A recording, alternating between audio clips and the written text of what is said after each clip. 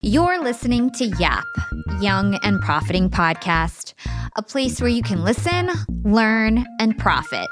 Welcome to the show. I'm your host, Hala Taha, and on Young and Profiting Podcast, we investigate a new topic each week and interview some of the brightest minds in the world. My goal is to turn their wisdom into actionable advice that you can use in your everyday life, no matter your age, profession, or industry. There's no fluff on this podcast, and that's on purpose. I'm here to uncover value from my guests by doing the proper research and asking the right questions. If you're new to the show, we've chatted with the likes of ex-FBI agents, real estate moguls, self-made billionaires, CEOs, and best-selling authors. Our subject matter ranges from enhancing productivity, how to gain influence, the art of entrepreneurship, and more. If you're smart and like to continually improve yourself, hit the subscribe button because you'll love it here at Young and Profiting Podcast. Today on the show, I'm chatting with Jordan Harbinger, the Larry King of podcasters and social dynamics expert who has been doing his podcasting thing for over 12 years. He started out on the Art of Charm podcast, and now he hosts the Jordan Harbinger Show, which is just a couple years old and was awarded the best podcast of 2018 by Apple. In this episode, we'll talk about how to care for your network to make it stronger than ever. We'll get Jordan's key practicals to boost your confidence and ace your first impressions. And we'll dig into podcasting, covering topics like how he studies for his guests to why most podcasts fail. Well, thanks for having me on. I'm stoked for this. I'm actually really excited. And that's a great cartoon. I think they call me the Larry King of podcasting because I'm young and relevant, just like Larry King. I agree. So I can't believe that you got Best Podcast of 2018. I would die to have that title. How did that feel? Well, first of all, they don't tell you that that's going to happen. They're just like, you hear about it from your friends. Like people go, hey, congratulations. And you get like a text message from Australia at 4 o'clock in the morning. And those people who've been up, they're like, hey, I just checked the listings and I saw the press release from Apple. Congrats on being listed as best of 2018. And then you get up and make a pot of coffee and you check your texts and you're like, oh, right. Okay, that's pretty cool. I didn't know that was going to happen. Then you check and make sure that they're not wrong and they didn't get somebody else that sounds like you, which probably happens to you a lot, given that your name could, there's probably other people with that name that are like 39 or 59-year-old dudes who live in Dubai or something. and then I checked that and I was like, wow, this is really cool. I better take screenshots before they figure out that I don't belong here, which it just kind of goes into my imposter syndrome that never goes away for a lot of people. And I took screenshots and then put it in every single piece of marketing materials ever once I got confirmation from Apple that it wasn't a weird mistake that was going away. Oh my God. Yeah, what an amazing accomplishment. And so you've been podcasting for over 12 years, which means that you've been podcasting since around 2008. And I actually, in 2009, 2010, I used to do a lot of internet radio shows. I used to work at Hot 97. I was Angie Martinez's assistant. And I used to have internet radio shows on the side. And podcasting, back then, I didn't even know what podcasting was. So how did you find out about podcasting? And I know you started off as a lawyer. So how did you end up being a podcaster? So I started talking about actually, let me even back up. I decided I was going to be a lawyer for the sole reason that I was unable to get a job doing pretty much anything, even with a 4-year degree from the University of Michigan. And that was terrifying. And of course, what you do when that happens is you panic and you ask everybody for advice, and then you get highly unqualified advice, from in this case, my aunt, who was a gym teacher, saying, you should be a lawyer because one time you argued with me when you were 13 and clearly you like arguing, become a lawyer. By the way, not good advice. Don't do that. And I went to law school because that was highly recommended by a lot of other people just because it's something to do. And by the way, none of those people were attorneys. And I applied to law school. I got into law school. I studied really, really, really hard because everybody was super smart. It was a really good law school. It was the University of Michigan. I felt again, imposter syndrome. I don't belong here. I'm gotta be the bottom of the barrel. I'm gonna fail out, all this stuff.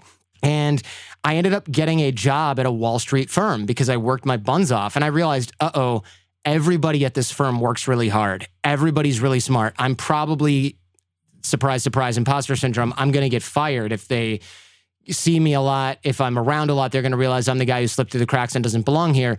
I better go and figure out a way to minimize my footprint, which is actually not the best idea. That's not how you handle it. You need to become a high performer and live in and own it and not like hide. But I was like, I'll hide. I'll work from home. So I asked one of the youngest partners why he was never in the office, thinking, oh, he must work from home.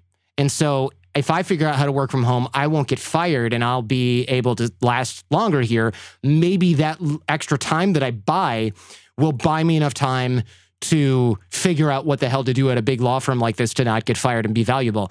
And so what happened was he actually told me not only is he not working from home, he's actually not even working to bill hours most of the time. He's generating business for the law firm, which blew my mind. I'd never even heard of that. I just assumed at age 26 or whatever that people looked up law firms in the yellow pages or something. But no, it's not really how it works at the multi-million-dollar deal level with investment banks and corporate clients. So I said, oh, you're developing business for the firm. Well, how do you do that? And he said, it's about your network. It's about who you know, who knows you, who knows, likes, and trusts you. He didn't put it in concise terms like that, but he kind of communicated that to me. And I thought, okay, so if it's not just about working really hard, for sure it is. You have to work your butt off.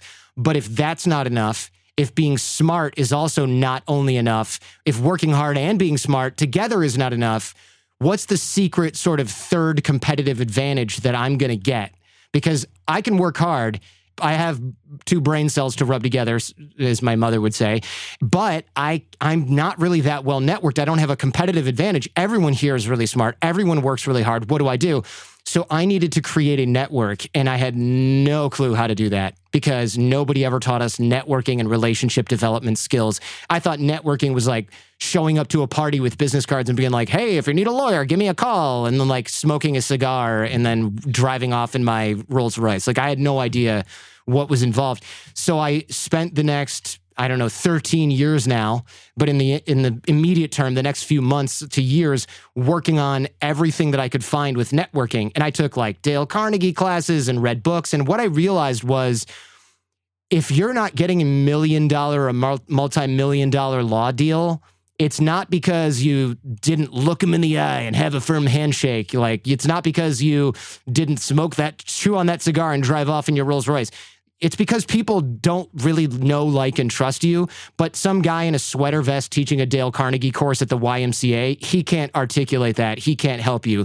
There's a reason he's teaching Dale Carnegie classes part-time at the YMCA or the Learning Annex. Like, not to belittle those guys. They were great help to me in the beginning, but they got me to like the C level, and I needed to be at like the A level to really create relationships that were going to be meaningful to a top Wall Street firm, period.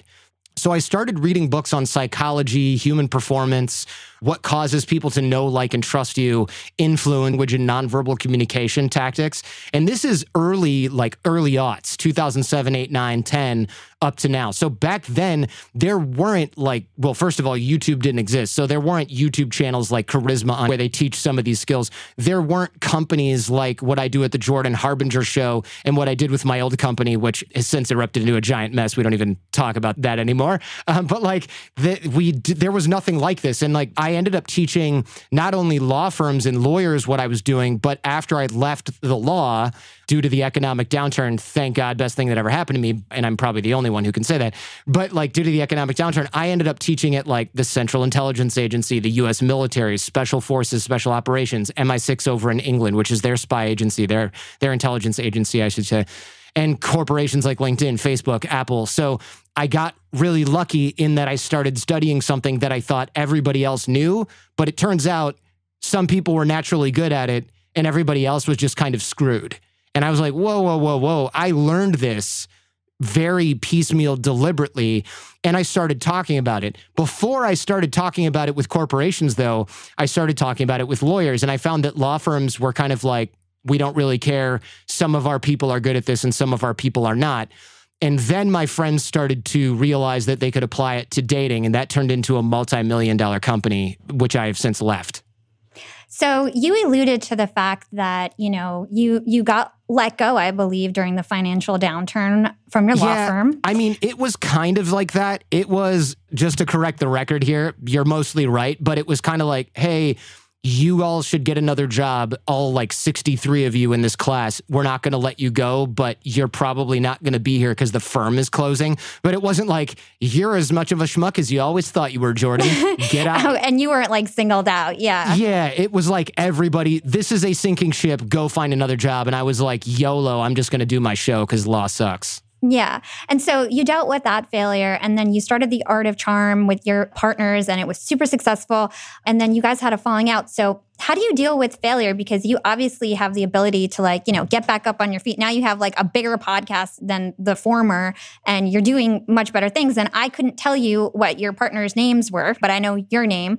So how do you deal with failure? How did you get back up on your feet?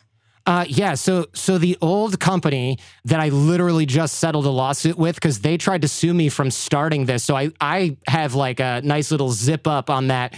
I will tell you, hands down, the best thing that ever happened to me other than leaving my law job was leaving that company. And I should probably leave it at that. There's a reason you don't know anybody else that worked there. And the reason is because what we do at the Jordan Harbinger show is all of the right things that made the former company great with none of the ridiculousness that might come with having certain people in an organization. I got to tread pretty lightly here for good reason.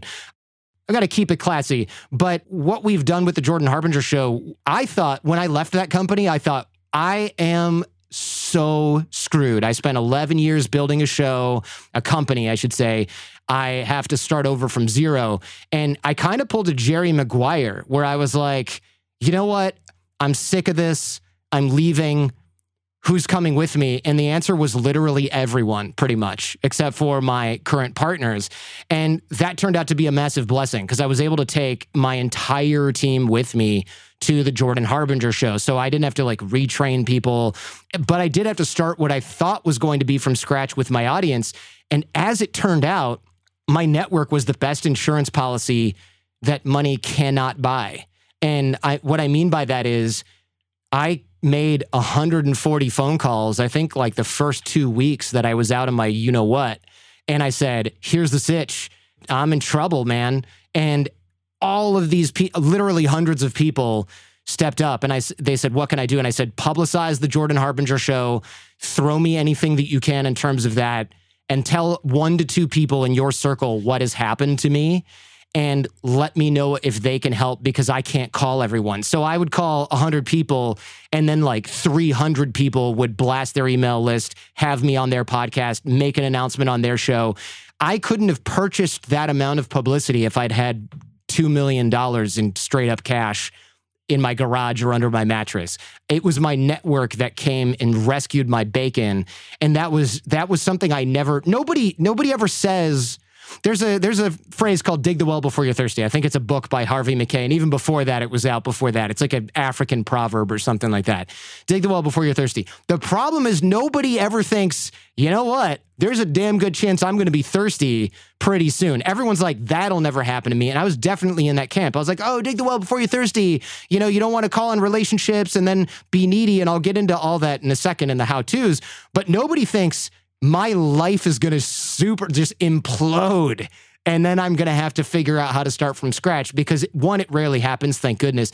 And 2, nightmare scenarios are pretty rare. Just like people whose houses get destroyed in an earthquake, maybe they're insured for that in California, but a lot of us are just like, well, the odds are slim. That's why I only pay a few $100 a year in insurance because I can replace a couch. You know what I'm saying? Like, you don't expect this type of thing to happen. It's no good way to live. But when it does, if you've dug the well, you are going to be okay. If you haven't, you have your work cut out for you. You're screwed. Yeah, so let's talk about that. It's really important to kind of throw out lifelines to your connections when you don't need them so that when you are in a pickle, you can call on people and they won't be like, oh, like you're just calling out of the blue. I don't really want to help you. You're just showing up out of nowhere. So how do you kind of sow the seeds for your community and ensure that when you do need help, you have the connections there for you? I love the term lifelines. Actually, I've got an online course that I give away for free about networking called 6-Minute Networking. And maybe we can plug that like the end or something.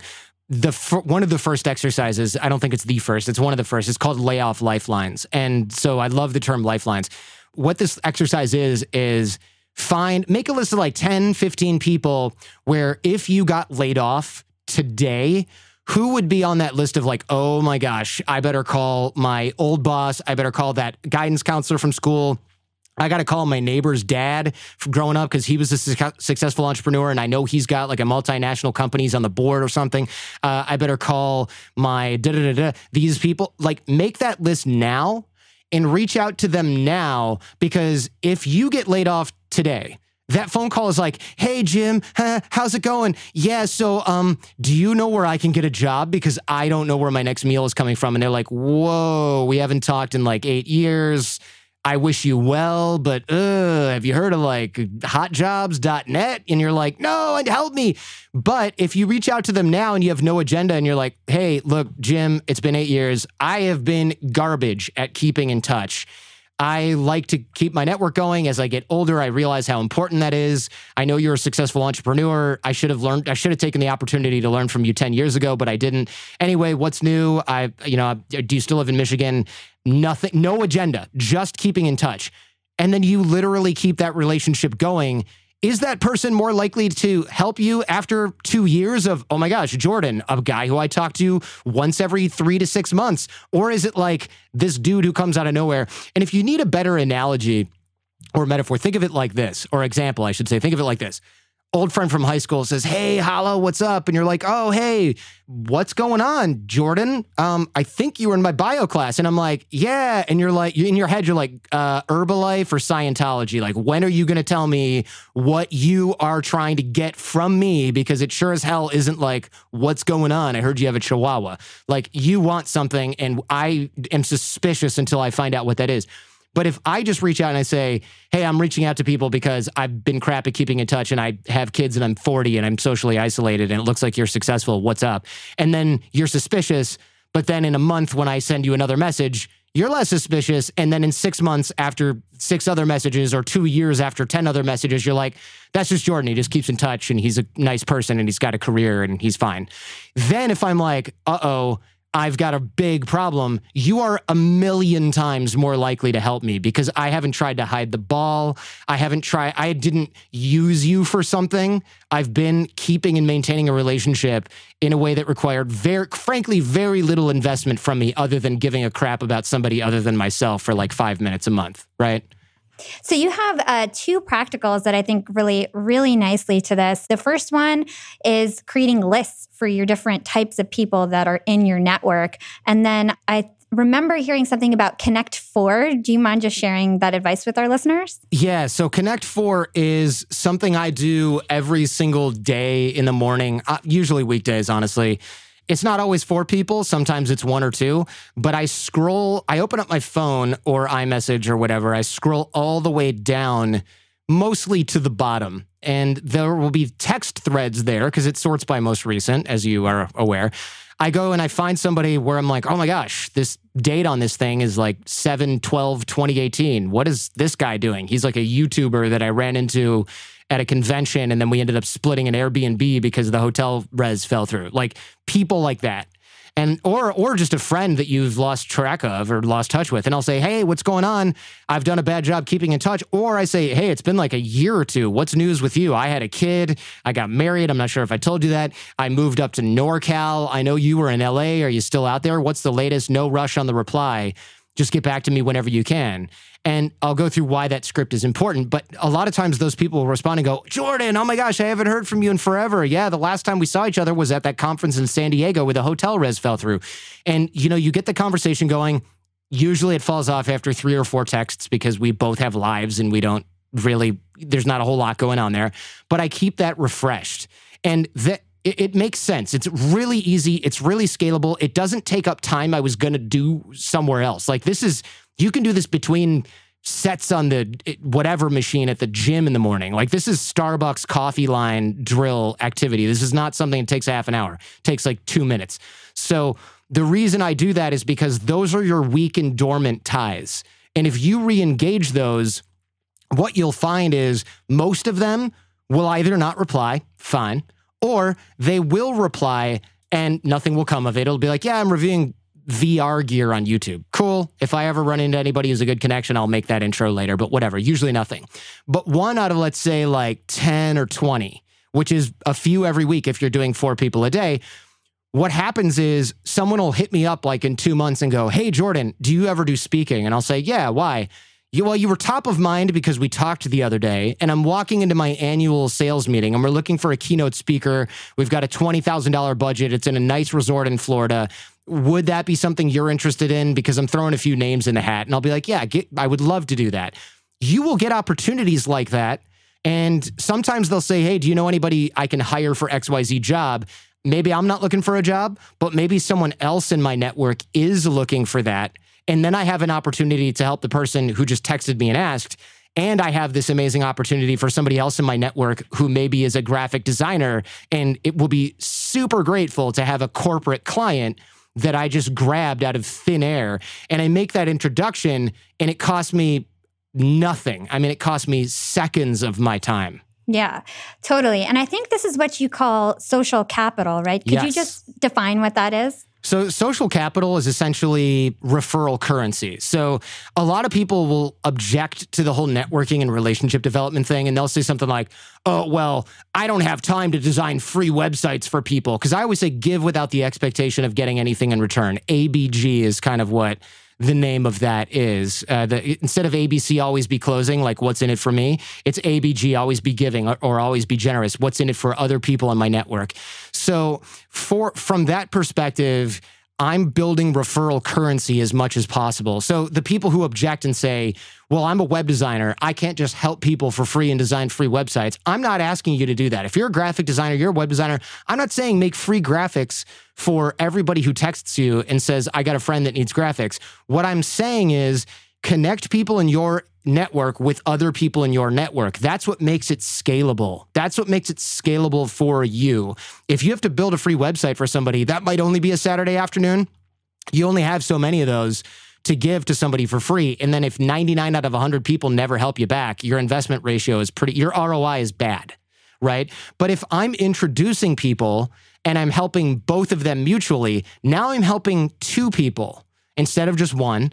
And I'm doing it in a way where I could do that 100 times a month before I even make a dent in my calendar and my available time and my work day.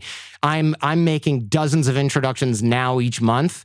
And it's just people saying, wow, Jordan, I owe you one. And stuff shakes out of that like you wouldn't believe. Speaking gigs, the sales thing that I just gave you was a real example. Somebody the other day said, hey, I really appreciate you hooking this up. By the way, the company that you got me a job at is producing a reality TV show. I threw your name in the hat.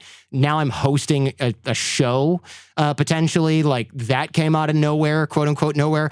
I've had people where I've helped them figure out which neighborhood to live in Los Angeles by introducing them to people that live in that neighborhood, and then finding out that they now work at like Spotify, so they can hook, they got me a feature in Spotify. Like that stuff is real. And it looks like I'm just getting lucky, and some of that is luck, but the majority of it is I happen to just roll the dice thousands of times a year by making introductions and getting a good impression from a lot of people. And those people are like, that Jordan guy's not bad. He got me this job. That Jordan guy's not bad. He introduced me to my wife. Like that is good referral currency, and it comes back and pays you back. Even if the ROI is 99 times out of 100 not coming back, that one time in 100 where somebody does give you something is fine, because the whole 100 times cost me nothing. Totally. I have a very similar strategy. I really think that you should never try to hoard your network. The minute that you're hoarding your network, it's because you're insecure and you feel like you can be replaced.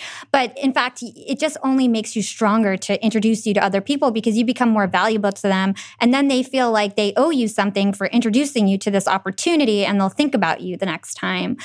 You have a cool strategy called the double opt-in introduction. I never heard of it before I heard it from you. So would you mind sharing that? Sure. So the double opt-in introduction, and by the way, before I dive down that rabbit hole, I will say that you're right. If you hoard your network, it atrophies. So think of your network like a muscle that gets bigger with use, not like a pie that once it's eaten, it's gone. I see a lot of people that understand this, and that's great, but there's a lot of people that don't. They're like, ooh, I don't want to use that connection right now. And it's like, well, okay, when did you meet the CEO of such and such? 3 years ago? Do you honestly think that they remember you at all? They don't. You haven't reached out to them. You haven't kept in touch. And even if you haven't fed them any deals. Like introducing, you have to be somebody who's good enough to be introduced. So you're not just like, oh yeah, I know the CEO of Disney. Let me introduce every Tom, Dick, and Harry to Bob Iger. Like not a good idea. But if you're like, hey, Bob, I wouldn't bug you, but this person's a superstar and their contract is ending at this radio station. Who's the person at ESPN that signs new talent? You should get a hold of this guy. He'll be like, wow, this Jordan guy's really looking out for me. You do that 2 or 3 times, you've built referral currency. If I go, ooh, I don't want to bother Bob Iger about this, I'm not going to help this other guy get a career at ESPN, I'm useless now. What use am I? I'm quiet. So are the rest of the 7 billion people on earth. They're not in his inbox. Who cares? So you have to use your connections. You make them stronger. Otherwise, you just have somebody's email address and you're just praying they remember you. Fat chance. So the double opt-in, what this is where you ask permission from both parties to make an introduction.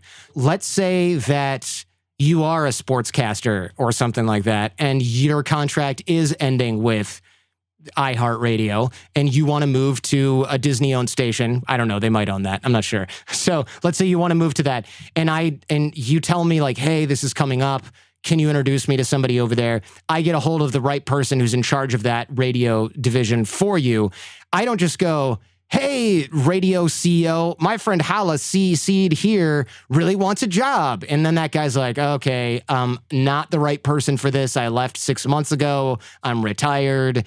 Nice to meet you. Sorry to waste your time. I look like an idiot. Or they're like, Hala's emailed me 17 times. I don't really like her. I'm not going to deal with this. Thanks for making it so I have to now respond. I'm sure that's not true. Everyone likes you. But like, you don't want to throw the monkey on their back because they're just going to get annoyed every time they see you thinking like, great, now I've got to explain my way out of this. Or they say, yeah, we already know each other. In fact, she's sitting across the table from me right now working. Bye. Like all of those make me look dumb. They don't help the other person and they don't help you. So what I should do is email and say, hey, important CEO guy, my friend Hala, her contract's about to end. I'm not sure if you know her already. She's top-notch talent. She really wants to be a sportscaster and do live radio announcing. Are you looking for this? Who's the right person to get in touch with? Feel free to say no if now's not the right time. They come back and say, yeah, I would love to do that. The person that you're supposed to meet is Daniel. I'm going to go ahead and CC him here. Then I come back to you and I go, hey, good news, Hala. Daniel CC'd here is the right guy to talk to. He's interested in making it happen. Y'all can leave me out of the chain from here out. Glad I could help. Now, if they say no, which is everyone's first question, what if they say no? Then I come back to you solo. And I say, hey, Hala, I did reach out on your behalf. Now is not the right time. They're not hiring anybody or they're not looking to expand in this department. I'll let you know if I have other ideas of people, but now's not the right time. That way, the other person doesn't have to say no to you. That's an awkward position, and they're going to get annoyed if I put them in that position. They can say no to me because we're buddies. Like, nah, I've seen so-and-so's work. It's rubbish. It's not a good fit for the brand. I don't have to then go back and go, hey, he hates you. Sorry. I can go back and say now's not the right time. And I don't have to say the right time is never because your work sucks. Like, that's something that doesn't matter. But unless we're in a feedback, unless we're cool like that, but we're probably not. So you don't want to throw the monkey on someone's back. You ask each party, and then when you get yeses from both sides, then and only then do you connect people. That will save everyone headache, and it signals professionalism. People will go, this Jordan guy does not waste my time. He gets it. Yeah. I think that's like super great advice. Hopefully everybody finds that valuable. From my research, we do a ton of research on Young and Profiting podcasts. I found out that you were actually a very socially anxious child. And so you didn't just one day had all this confidence. And a fellow podcaster who's my friend, Mark Metry, he wanted me to ask you what your top social anxiety and shyness tips were. Ooh, yeah. I was a shy kid, and that's a whole can of worms. I would say if this is a teenager or somebody that's like pathologically shy or like going through growing pains or whatever, I would say go to therapy because you don't even know what the reasons behind that are. Look, if you're in middle school and you're shy, congratulations, like that's pretty normal. But if you're shy because of trauma, abuse, you're an only child and you've never been good at making friends, like that's worth seeing a professional and figuring out what's going on there. But if it's just like, hey, I moved to a new town, join things like sports teams, join activities. I would make a list of things that you want to learn, like Italian cooking. Let's say you're an adult, because that's what we're talking to. You want to learn Italian cooking? You want to learn how to play lacrosse or whatever? Make a list of those things, find classes or leagues in your area, and then just tick those off. Because let's say you want to learn Italian cooking. Great. I take an Italian cooking class. Do I meet someone there who shares that hobby? Yes, maybe. If not, okay, I've learned Italian cooking. I didn't waste my time. What's a waste of time is like hanging out at some bar, trying to meet alcoholics or whatever that hang out there all the time. Are you making friends? Not really. Do you have a common hobby? Not really. You hate being there and they go there all the time to watch a game and you annoy them. Like, that's not good. So make a list of skills you want to learn, go learn those skills, meet people in those specific activity groups. That's good for people who've moved to a new town or something like that.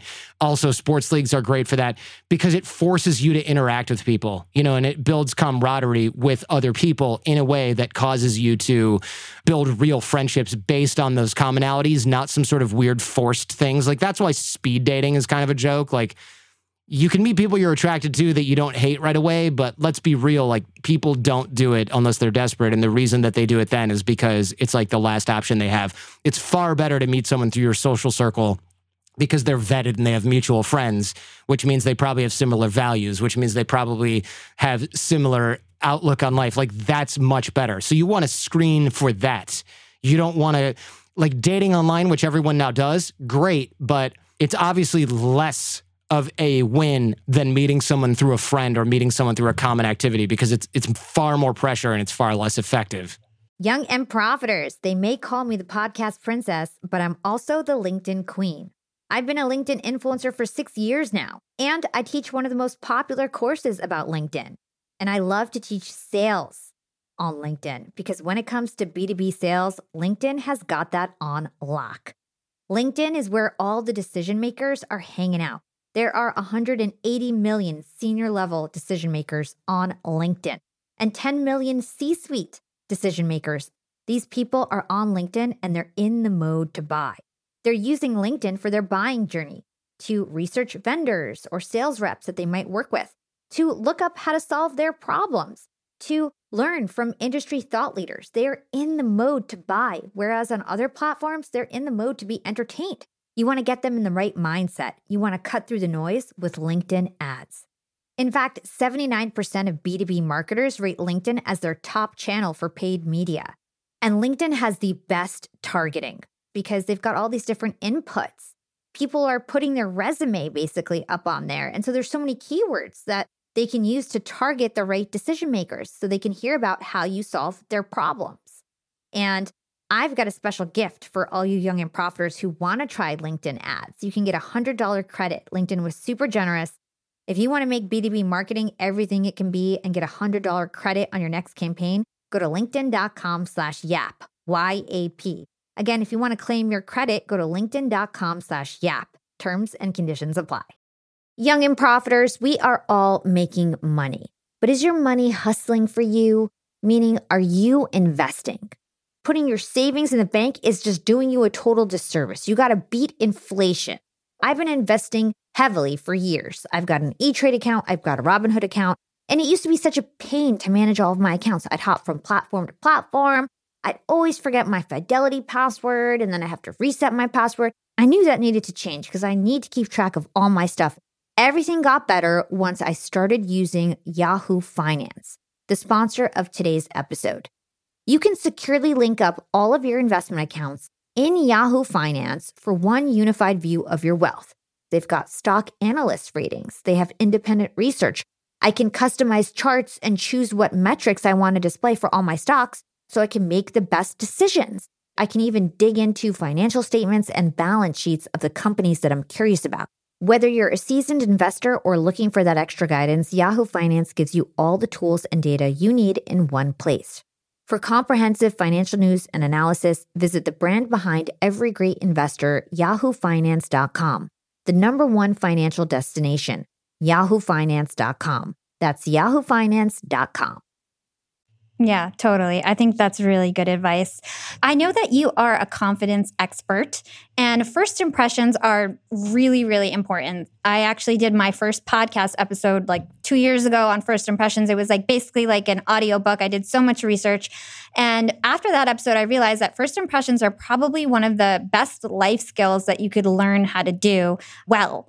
I heard that you have this drill that you do, a doorway drill that can help you build confidence. And I was hoping you could share that with us. Sure. So if you're watching this on video, I look like I'm hunched over and in a murder basement. So, I mean, don't judge me based on that. But when you go through it, so most people will say like, all right, my first impression's no good. What do I say? What do I do?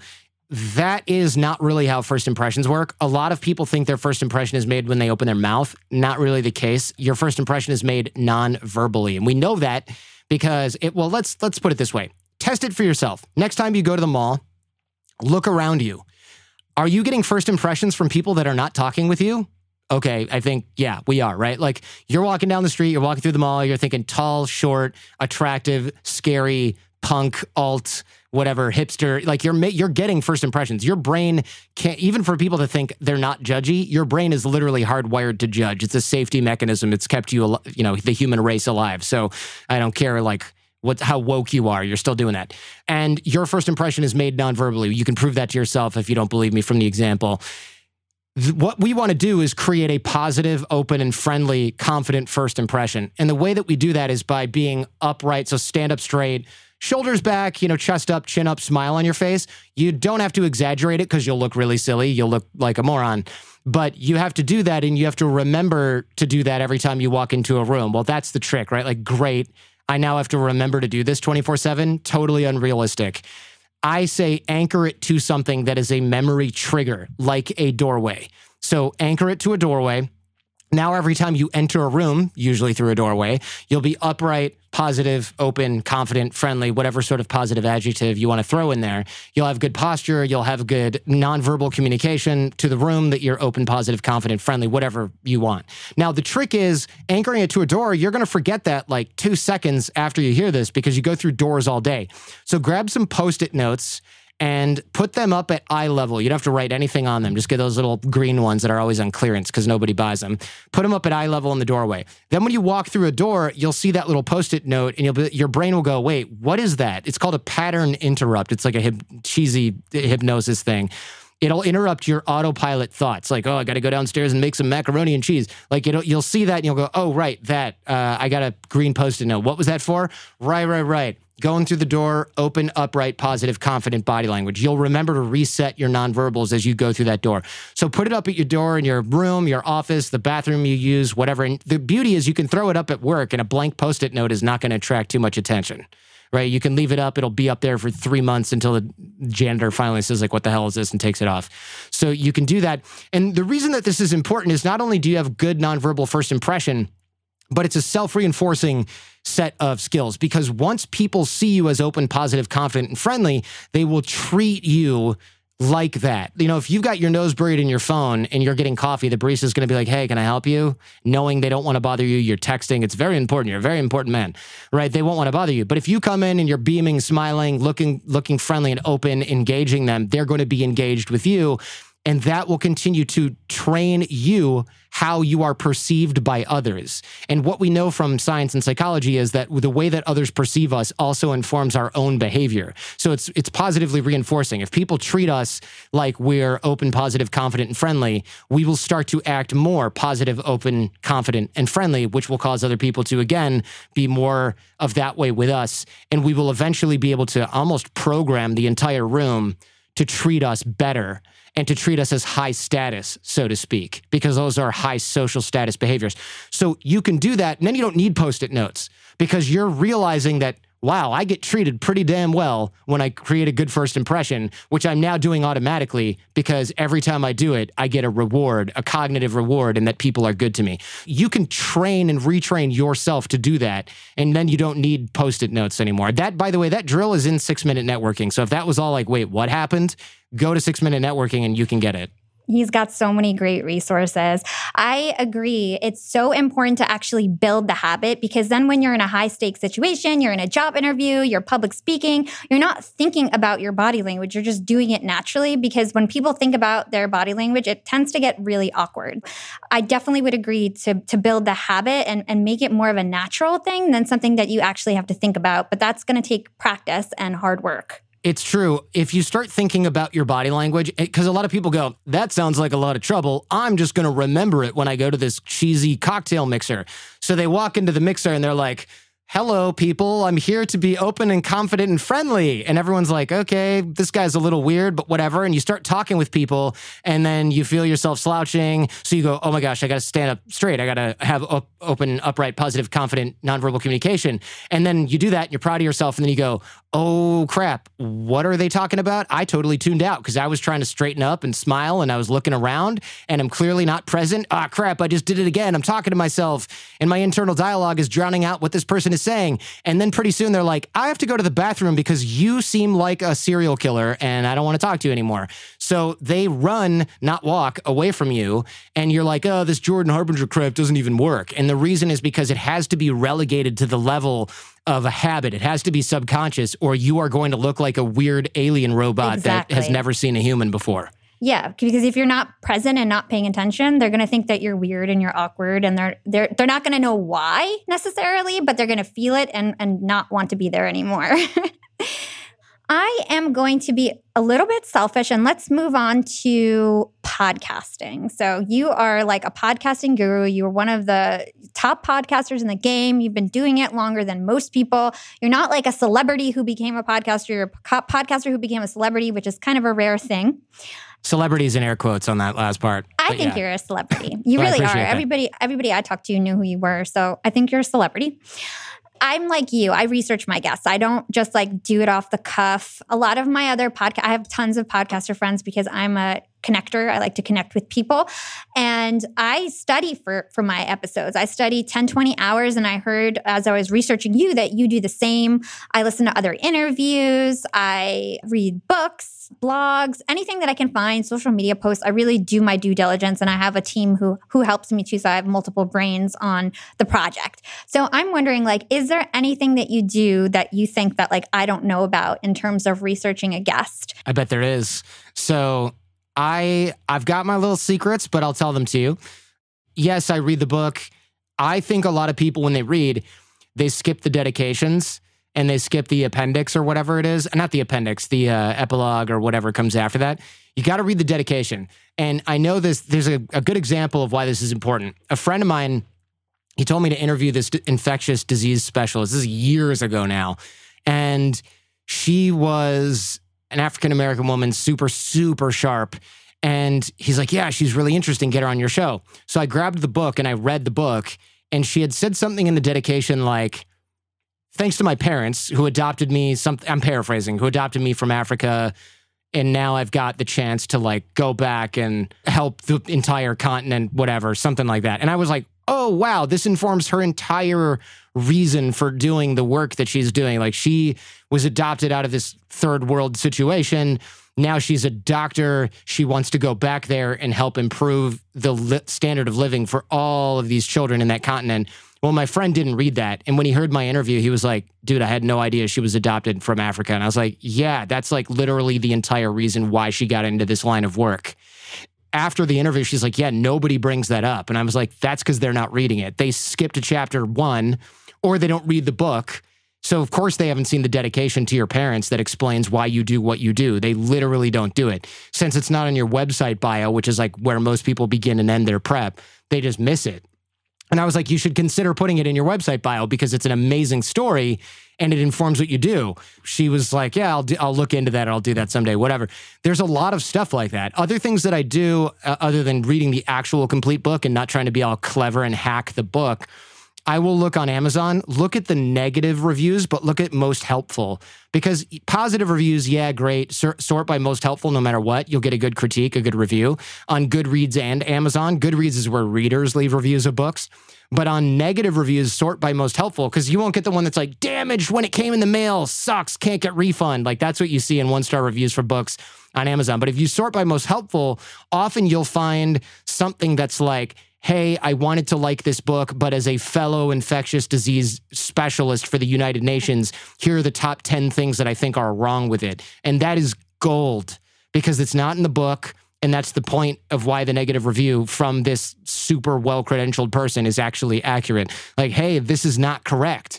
Or, hey, there's political bias in here that you didn't even see because it's really insidious. And this critique is written by somebody who's the other expert in the field of that person is in. Another thing I will do is actually reach out to other experts in that field. So if you're interviewing an infectious disease specialist, don't just be like, yeah, everything this person said is true. Go ahead and find somebody else that doesn't work at the same company or is in the same hospital as them and say, have you heard of this person? And if you're interviewing big names, they'll be like, yeah, that's like the OG so-and-so of our industry. And you go, are you a fan? If so, why? If not, why not?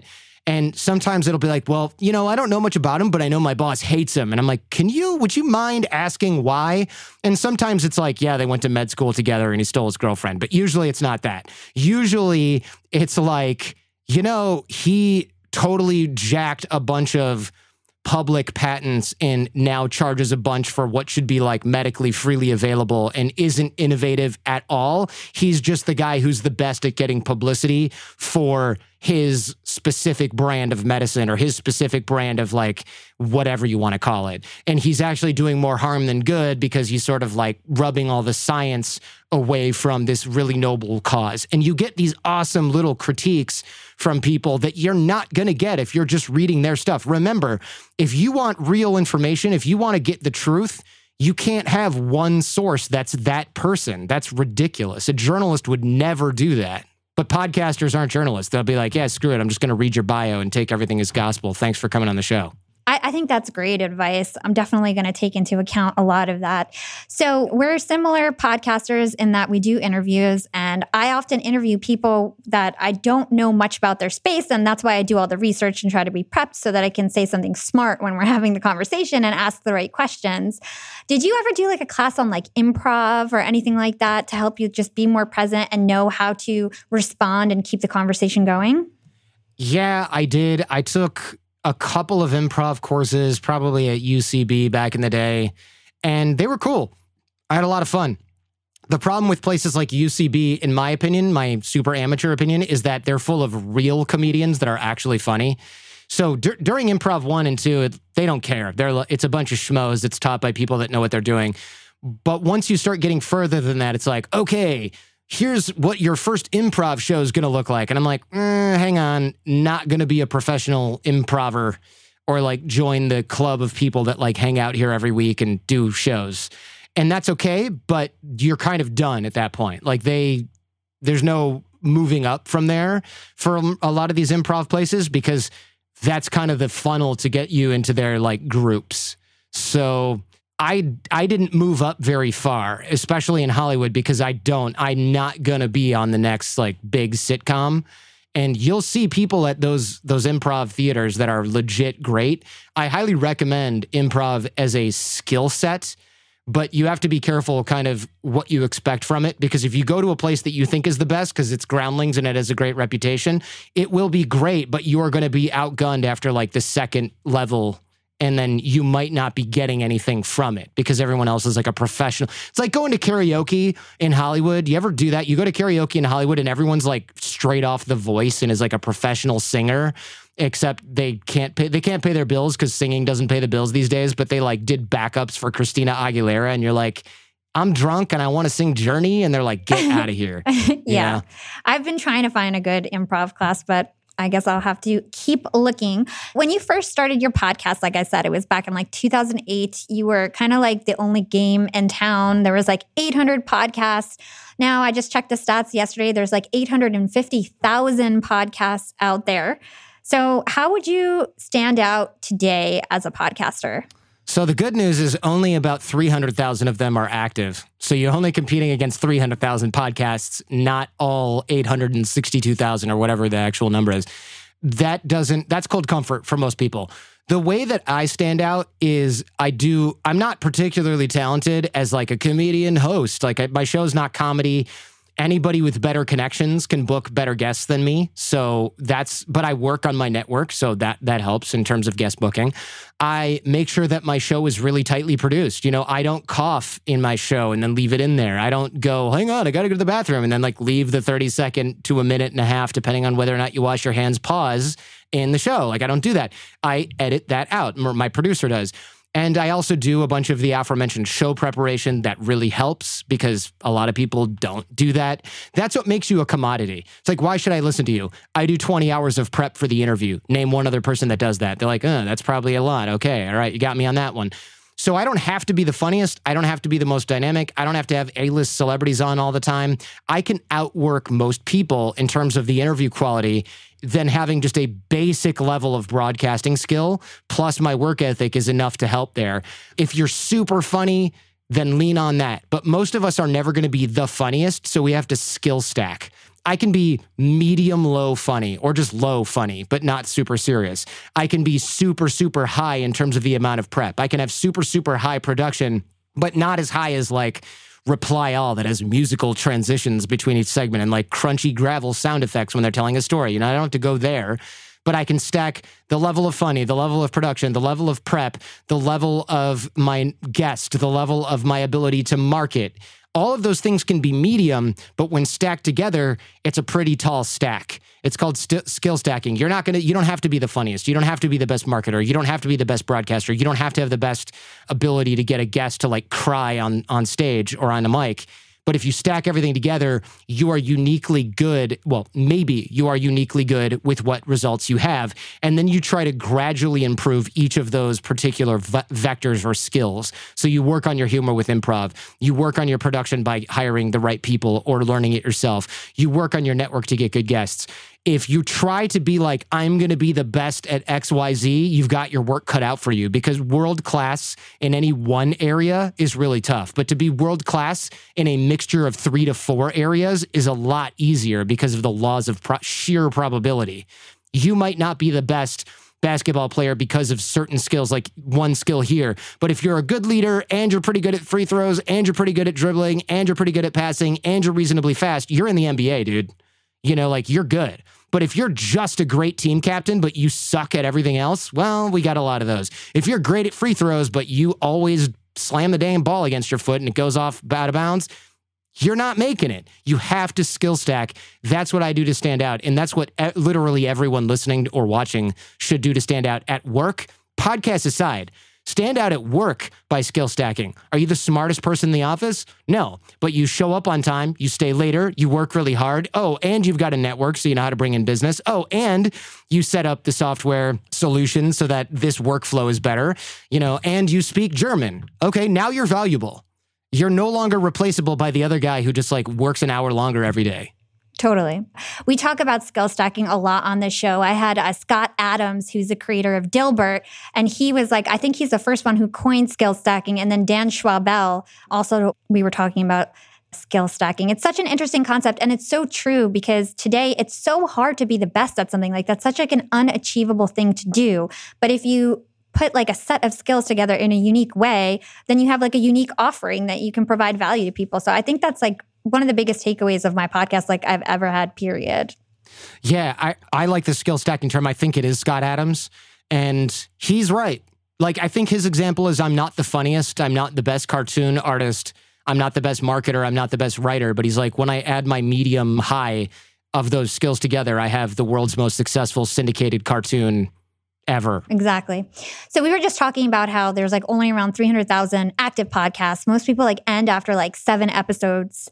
Why do you think that people lose steam when it comes to podcasting, or why podcasts just fail in general, aside from not prepping? Most people have no idea how much work it is. So they do this thing where they're like, I'm on episode 7 and I only have like 300 downloads per episode. How many downloads do you have per episode, Jordan? Oh, okay. Oh, wait, I'm never going to get there. I'm done. Because people will start a show, and I hear this all the time, and it's not just randos. There are celebrities who have their managers and agents sitting in a room with me, and they're like, Jordan, we're really not worried about bringing traffic to this show because we've got so-and-so and his new movie's coming out next week, so we're pretty sure we can drive traffic. Fast forward like 3 months, they've quit. And I go, oh, what happened? And they go, yeah, so he was only getting like 18,000 downloads per episode. And he was like, look, man, I got to film Avengers. I'm out, or like they're a Fox News commentator. So they're not going to sit around and do a show that pays them $600 an episode. Like, they're just not going to do it. And I'm like, I told you that you have to work hard and do this. And they're like, yeah, well, she tweeted it. And it's like, well, nobody gives a crap about your stupid Twitter. Like, nobody cares. Did she tweet it literally every single day? Did she engage with all of her fans there? Did she then put that on Instagram? Did she repurpose this? Did you buy $40,000 a year in ad traffic and drive it to the show? Oh, no, she tweeted it twice. Of course you failed. Of course you freaking failed. Podcasting is like the great equalizer. You can have Will Ferrell, who some people love, some people don't. He did a show called Anchorman. They're not renewing that. Why? Because it didn't do as well as it needed to do. And it might have gotten a ton of downloads, but it didn't get enough to satisfy the people making it. And they couldn't afford to keep doing it. There are a lot of, and no shade on Will Ferrell at all. I'm just giving it as an example. There were plenty of people from major news networks that started podcasts that have zero interest in, the audience is dead. Why? Why isn't the top podcast, why isn't the top 10 Anderson Cooper? Where is the Oprah podcast? Oh, it's in the top 200, but it's not even in the top 100 most of the time. Why? It's Oprah. It's freaking Oprah. Well, yeah, people are less interested in what she's doing on a podcast than they were on daytime TV in the 90s. Oh, well, you get other people where you're like, wait, the number one podcast is a comedian named Joe Rogan who talks about psychedelics and then like rolls up a J. I don't get it. I get it. He's engaging with his fans. He's engaging in topics that people want to hear. He's not coming on and taking something that they do on CNN literally every day that any broadcaster can do and being like, now you can download this. Like, no thanks. The reason I'm downloading Joe Rogan or Jordan Harbinger or Halataha is because I don't want to see what a buttoned up newscaster is going to read off a teleprompter today, because that crap is what my mom watches. So that recipe doesn't work. And big media companies are dying. They are buying up shows like crazy because you can't just walk into podcasting and be a celebrity. Look at the biggest YouTube channels. There's a lot of vloggers, but there's a lot of celebrities. There's a lot of like late night show clips and stuff. Look at social media accounts. What's a huge social media account? Every celebrity has one. Yes, there are some influencers, but look at podcasting. The biggest podcast, none of them are celebrities. Almost none. The top 200 has a handful of actual celebrities in it, period. And those are the most popular shows in the world. And you probably wouldn't even recognize those people if you saw them on the street, which is so cool. Podcasting is awesome. I'm so happy that I started this journey, honestly. So we're out of time. We probably have about another 5 minutes. A question that I ask everybody on the show is, what is your secret to profiting in life? And this doesn't have to be just about money. Yeah, what's my secret to profiting in life, quote unquote, is making sure that I prioritize. This sounds so cliche. Let me stop. I was going to say prioritize what's really important to me, like spend time with my family. Nah, okay, that's true, but everyone says that, so I'm not going to say that. Profiting in life, I realize that over a certain amount of income, science, literally like actual data, shows that you're just not that much happier. Like, billionaires are really happy, but between like, and I'm not even exaggerating, between like 1 million and like 500 million, you have like this marginal increase in happiness that is basically almost too small to even measure. How much more work is it to get from like your $200,000 a year income to like $200 million? It's an enormous amount of life-altering, never see your kids work for most people, for 99.9% of people. So why do that if you're not actually going to be any happier, right? So I basically said, okay, I've got income goals. My wife's on board with these. If we hit these numbers, we can retire at a certain point that's early enough to like really spend just most of our time with our kids doing whatever we want. My business becomes a hobby and I don't have to worry about the numbers. I don't have to have like a marketing department. I can really chill. I can do like one episode a week because now I'm making passive income off of interest of like $1 million a year and I'm 50, right? So I don't want to like miss my kids' high school and college or miss my kids' elementary and high school years because I'm grinding to make 300,000 instead of 250. And you have to get those numbers beforehand, because if you don't set those goals, what happens is you go, oh man, I'm making 350, 400,000, here we come. Oh, I'm making 400, 450, here we come. And then pretty soon your kids are like, yeah, Dad, my dad was really busy, but it was awesome because I had like 3 cars. I mean, like what? And then you retire and you're like, I'm rich, and nobody gives a crap except for you. That is amazing, amazing guidance. It's so important to know your priorities, to know where you want to spend your time in life. Time is your most valuable asset, so you've got to spend it wisely. Where can our listeners go to find out more about you and everything that you do? So I'm on the Jordan Harbinger Show. It's a podcast if you're listening to podcasts. I do have YouTube at jordanharbinger.com/YouTube, but I only put like 1 in 10 of my episodes up there. The Jordan Harbinger Show is also on Spotify or anywhere you listen to podcasts, Apple, of course, and all that jazz, and at jordanharbinger.com. And I would love it if people would come and listen to the show and find something that makes them smarter, because that's what my show is really about. Yeah, his show is awesome. I would highly recommend it. Jordan, I look up to you so much. Thank you so much for coming on Young and Profiting Podcast. It was such a great conversation. Thank you so much. That was fun. Thanks for listening to Young and Profiting Podcast. Follow Yap on Instagram at Young and Profiting, and check us out at youngandprofiting.com. If you enjoyed the show, don't forget to write us a review or comment on your favorite platform. Reviews are the #1 way to thank us, especially if you write a review on Apple Podcasts. And be sure to share this podcast with your friends and family and on social media. Thanks again to Podcorn, our sponsors of the show. If you're a podcaster looking to monetize your podcast or a brand looking to share your story, head over to podcorn.com to learn more. You can find me on Instagram at Yap with Hala, or LinkedIn. Just search for my name, Hala Taha. Big thanks to the Yap team, producers Shiv and Peter, and the rest of the gang. This is Hala signing off.